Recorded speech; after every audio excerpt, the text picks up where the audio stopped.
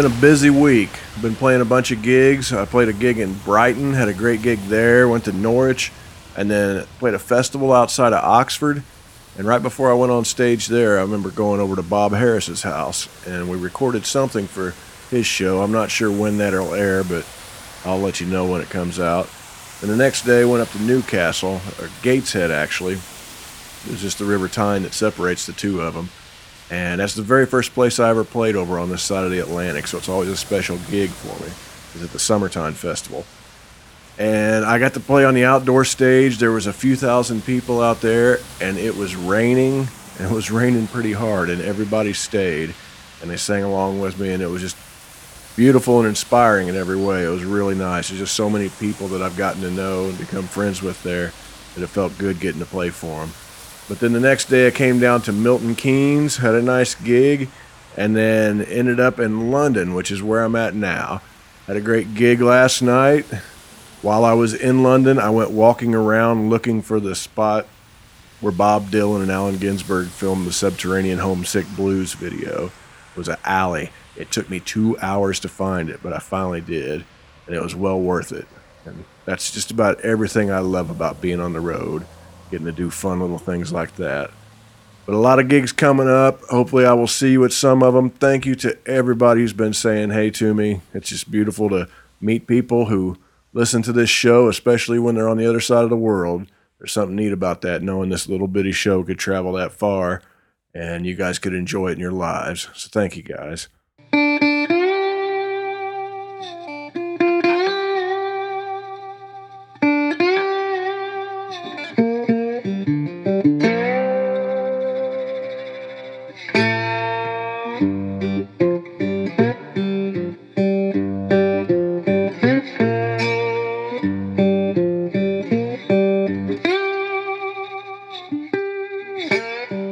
Hi friends, this is Otis Gibbs, and you're listening to Thanks for Giving a Damn. I'm sitting here in my hotel room in London. This is a personal journal. This is a bit of an experiment. I like to say right up front that I haven't the slightest idea what I'm doing, but I decided to do it anyway. And this show was founded with the idea that there are only two people in art that matter. There's the creative individual and the person experiencing it, and everything else is an artificial filter. This is a way for me to share things with you guys without any filters whatsoever. My guest this week is John Strome. John is a singer and a songwriter, and he's an entertainment attorney. You might know him from his bands The Blake Babies, The Lemonheads, or Antenna, but you can follow John on Twitter at John P. Strome. I'm really happy to have John back on the show. The first time we had him on, we did a lot of biography stuff, but he had a lot of really good road stories that we didn't get to. So I thought it'd be fun to have him on and he could tell some of those stories. And I went over to his office in Nashville. We sat down and he went on for a while. He had some good insights into some stuff and he had some funny stories, and I think you're going to enjoy it. Here's John Strome.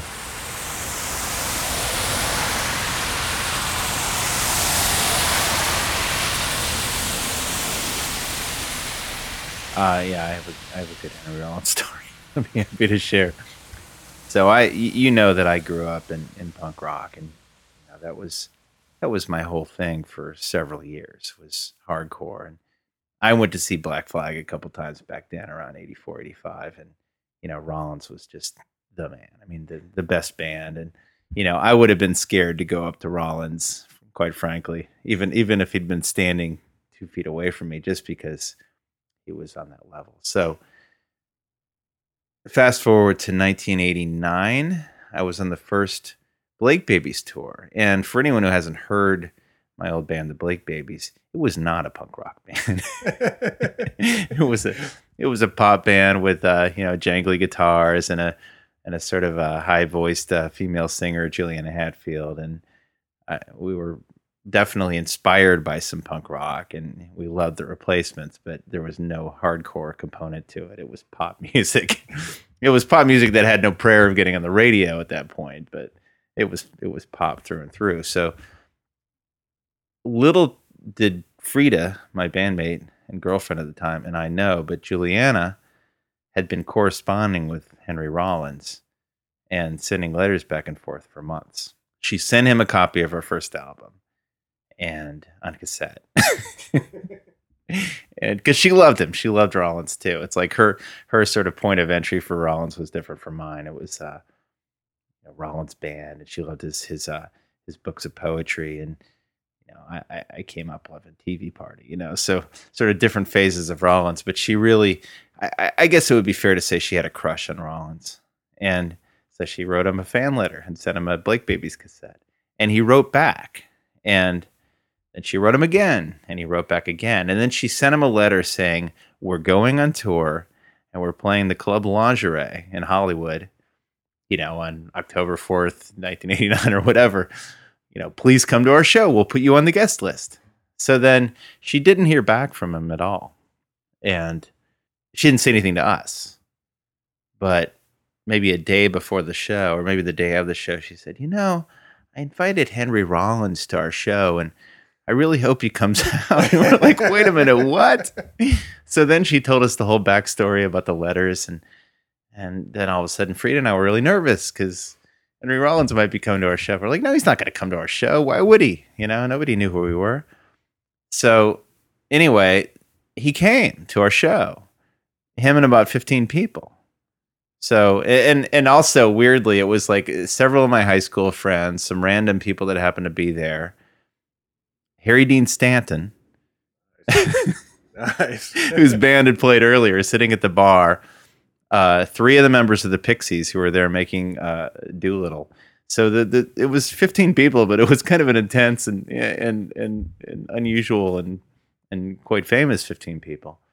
But everyone was around the perimeter. It's just it's kind of a little club with a stage in the corner. Like just a typical nightclub. But Rollins walked in right as we were going on, and he walked right up to the front of the stage. And he stood in front of the stage and crossed his arms and just watched us. And Juliana was terrified. And it was the worst show we played on that tour by far, because she could barely sing, because she was so freaked out about Rollins being in front of us. Anyway, we get to the end of the show.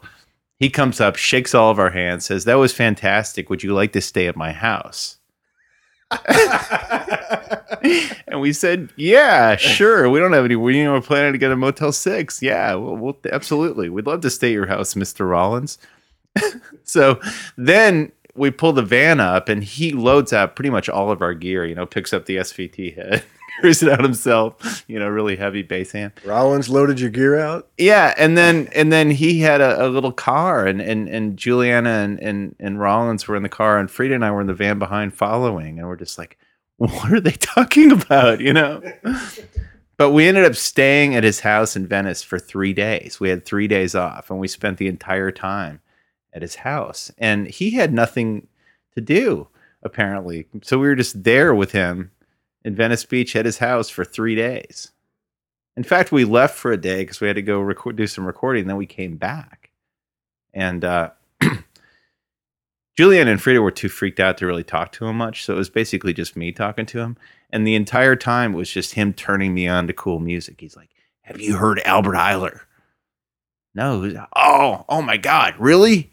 Never heard Albert Ayler? And then it's like, 2 hours of playing every, you're like, "Listen to this bit, come on," And then he's like, "Have you heard Charles Manson's demos for SST?" "No, I didn't even know they existed." "Oh man," it's just like one thing after another of this amazing music collection. That was the whole thing. And the weird thing was we felt like, after about 2 days of being at Rollins' house, that we were like family. It was like the 3 of us and Rollins, and living together in this little house in Venice Beach. And he was incredibly nice to us, incredibly warm and welcoming. But then we went to Denny's, and there were these punk kids there, and they were really excited to see Rollins at Denny's, because Rollins writes a lot about going to Denny's in his books. Going to Denny's is a thing for Rollins. So these kids, at some point, they appointed one of them to go up there and come up to our table and say it's really amazing to be walking to Denny's and see you here. And he just was really impolite to them. Just like, "Yeah, whatever." We're like, "Come on, Henry, you're the nicest guy that we know in Los Angeles." But his niceness did not extend to these random punk rock strangers. So it kind of the buck stopped at the Blake Babies in that situation. But really, one of the greatest hosts we had. Incredibly nice. incredibly nice. And he sent me away with a bunch of amazing cassettes that I listened to for years. Like he had some Public Enemy demos, and he made me a Lightning Hopkins mix, and just like an incredible like sort of stack of tapes that he made. It's like, I got to tape this for you, and yeah, incredible.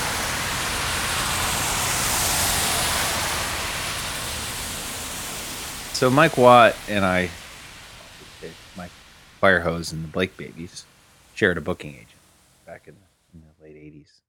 And one of Mike's many things, he had a lot of things, little things he'd say, little sayings or habits. And one of them is that because the Minutemen, everything comes back to D Boon and the Minutemen for Mike, which is, the sort of most important thing ever for him and many of us, who got to experience the Minutemen. He likes trios. He likes bands with 3 people. Power troika, that's what he calls it. And so he liked the Blake Babies because we were a trio. Dinosaur Jr. because they were a trio. He liked trios. And so I think the agent stuck us on a couple dates, and he just, he fell in love with the band and vowed to take us out as much as he could, which is a lot. I think we did Blake Babies did 3 or 4 tours, and then my band after that, Antenna, did a couple. And he was very, very generous. And he would kind of naturally fall into this kind of mentor, elder statesman role, even though he was probably about 30 at the time. He seemed like a grown-up. He had a beard, and a deep voice.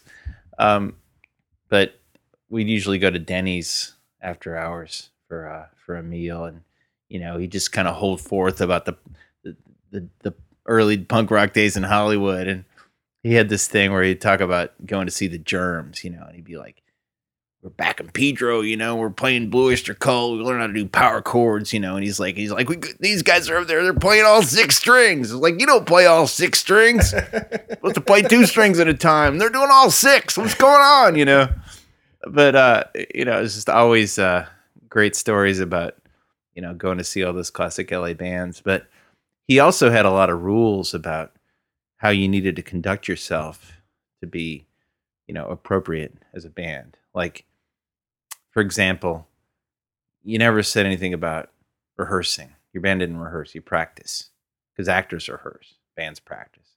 And if you said rehearse, he would correct you. He'd say, nope. Actors rehearse, bands practice, stuff like that. And couldn't smoke weed before the show, stuff like that. It's after the show. You smoke the Mota, but not before, And all the guys in Firehose, they have their own dugout, including him, and they'd be sneaking tokes, But the official rule was you couldn't smoke before the show. But the other thing was you never miss a show under any circumstances. You do not miss a show. You show up and you play. And you take your money, and then you drive back to Pedro with, you don't need air conditioning in your van because you can roll the window down, So it's like kind of a, rugged individualist kind of, we're all in this, So when we were on this one really long tour with them, it was kind of like the disaster tour for the Blake Babies. Everything went wrong. We were breaking up. Frida and I broke up as a couple. We were breaking up as a band, just everything was going wrong. And when we were driving through the desert, I got the flu, like the real flu, And so driving across the desert, we get to somewhere outside of LA. It may have been San Bernardino or something like that, on a college campus. And it was our first night of a long run with Firehose. And when we got to town the night before, I had 104 fever. And I was just as sick as hell. It was like lying in bed hallucinating, that kind of thing. I wanted to cancel the show. It's like, I can't play. And so I received word, we didn't have cell phones, so I can't even remember how I received word. Must have been the tour manager, going to the payphone or whatever, through the booking agent. I received the word from Watt that I was not allowed to cancel the show. I had to play. And he wasn't going to let that happen. Now, this was not the first show we'd done with them ever. We'd done a bunch of shows. So we had a relationship. We were friends. he'd been incredibly generous with us, but it was like, you got to play. You're not canceling the show. So the tour manager at the time, we were brand new to having a tour manager. I mean, this is, we used to be just the three of us. He drove me to the show to have a conversation with Watt about whether or not we were going to play the show. And so he was kind of holding court in this sort of green room at this place, which was like in a college dormitory. And he was sitting at the end of this long table. And I walked in and he's like, "How you feeling?" I said, "Horrible, looked bad and barely stand up." He's like, "Yeah." He's like, "You can play." And I said, "I really don't want to play." He's like, "Listen." He's like, "One time I got a yeast infection and my nut swelled up to the size of a grapefruit. I played."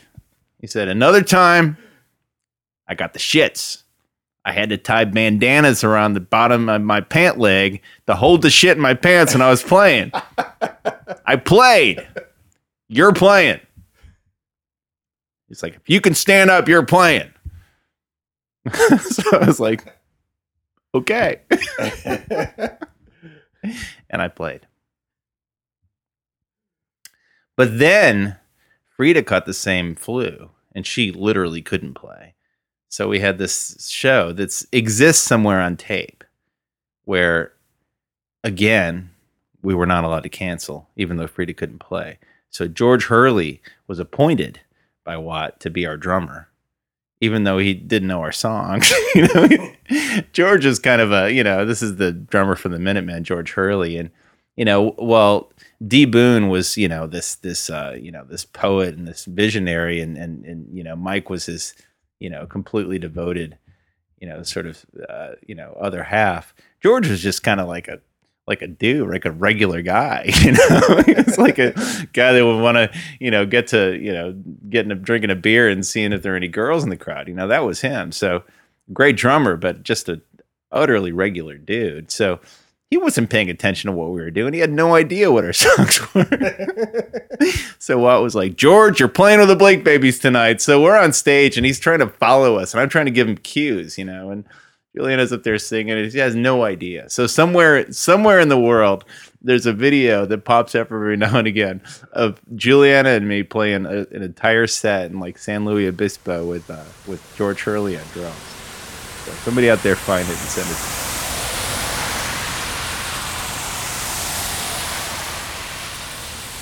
I saw Firehose in the mid-'90s, and I remember they had a life-size cardboard cutout of Madonna on stage. Yeah, he loved Madonna. He went through a big, long spiel about how she went to bat for him in some situation, but I don't remember what it was. It probably had to do with, Ciccone Youth. That was the band that Watt had with the members of Sonic Youth where they covered Madonna songs. But I spent a couple days one time in Pedro with Watt and Ed Crawford, Ed from Ohio. And we were good enough friends, so I went to visit them in Pedro and actually stayed at Ed's place. And I went to Watt's apartment, and I drove around all day with him in Pedro in his pickup truck.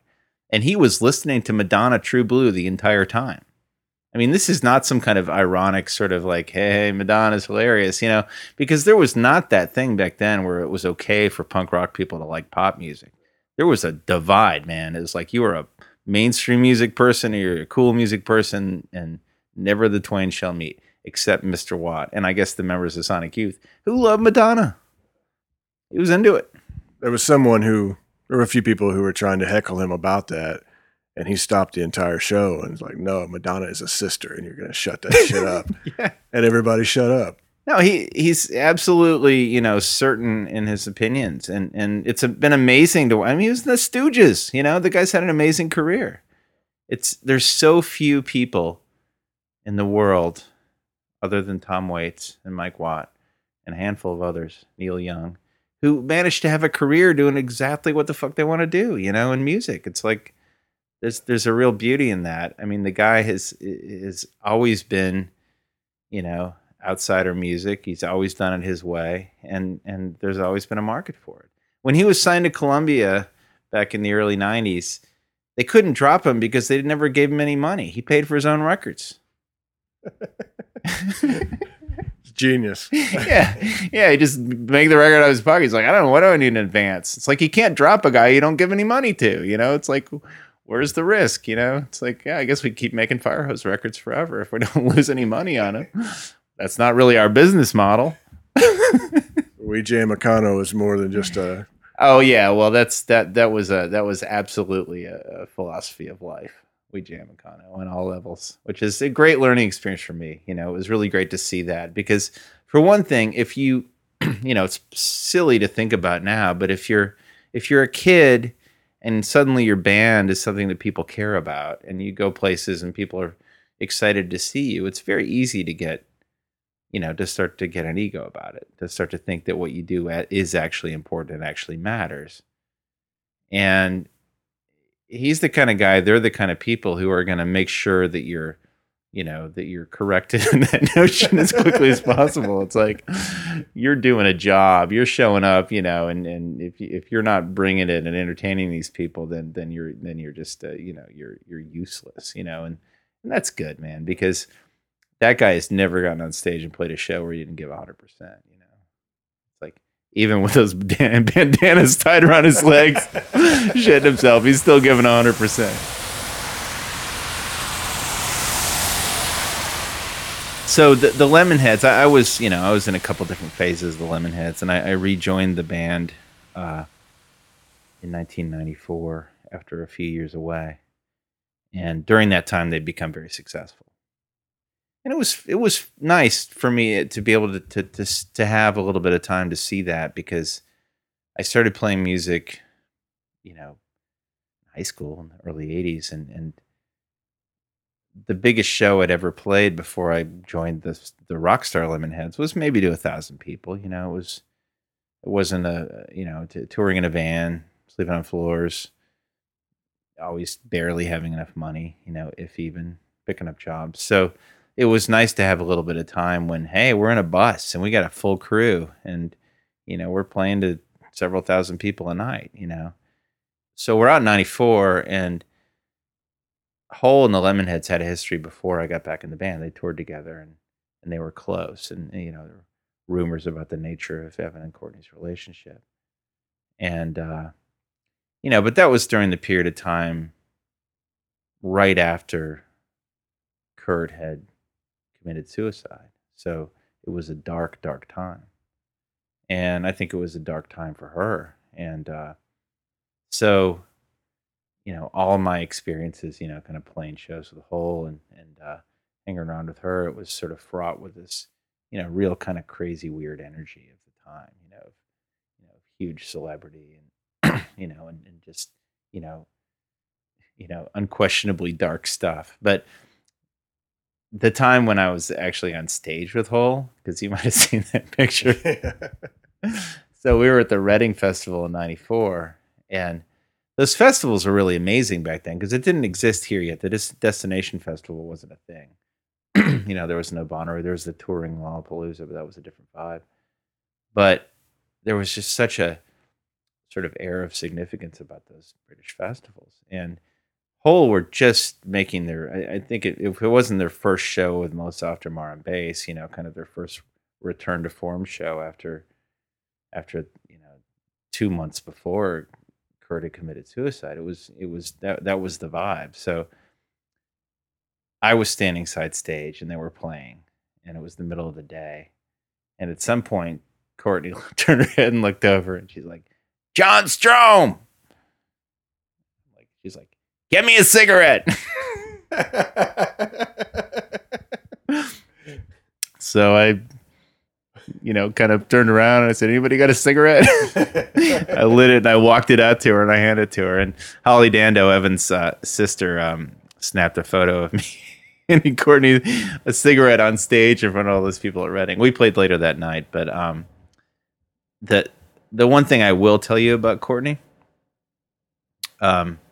is that one time she had like a suite in London, a beautiful hotel room, probably a £1,000 a night kind of hotel room where she was staying, and she was there having some kind of cosmetic procedure, like getting, I don't know what it was, something with her hair or something. I can't even remember what. She was like having a cosmetic procedure, and Evan Dando and I were there, and we were passing the guitar back and forth, playing songs, like entertaining her.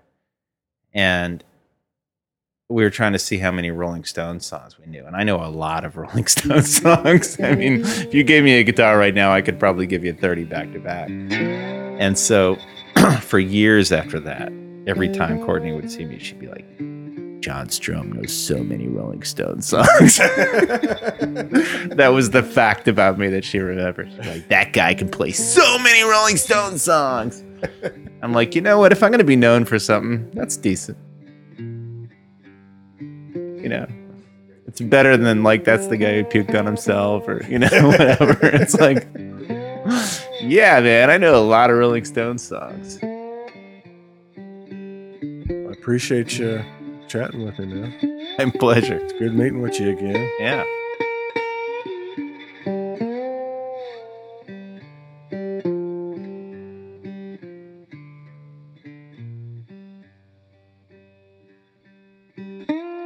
I'd like to thank everybody for listening in, and I'd like to thank John for inviting me over to his office in Nashville. You can follow John on Twitter at John P. Strom. If you'd like to help support this show, just go to otisgibbs.com and you can pick up a CD, a t-shirt. You can download any record I've ever made. You can buy one of my photographic prints. You can buy one of Amy's records. You can buy one of Amy's children's books. But anything that you buy, we'll mail from our living room to yours, and we'll even put in a little thank you note. If you'd like to help out but you're a little short on cash, just go to iTunes and leave us a 5-star review. Leave a comment. Subscribe while you're there, and you'll get a brand new episode free every Wednesday. But if you enjoy this show, or you enjoy my music, or you enjoy Amy's music, please take the time to tell a friend and help us spread the word. And if you'd like to send us a message, we'd love to hear from you. Just send it to info@otisgibbs.com. I'm Otis Gibbs. Thanks for giving a damn.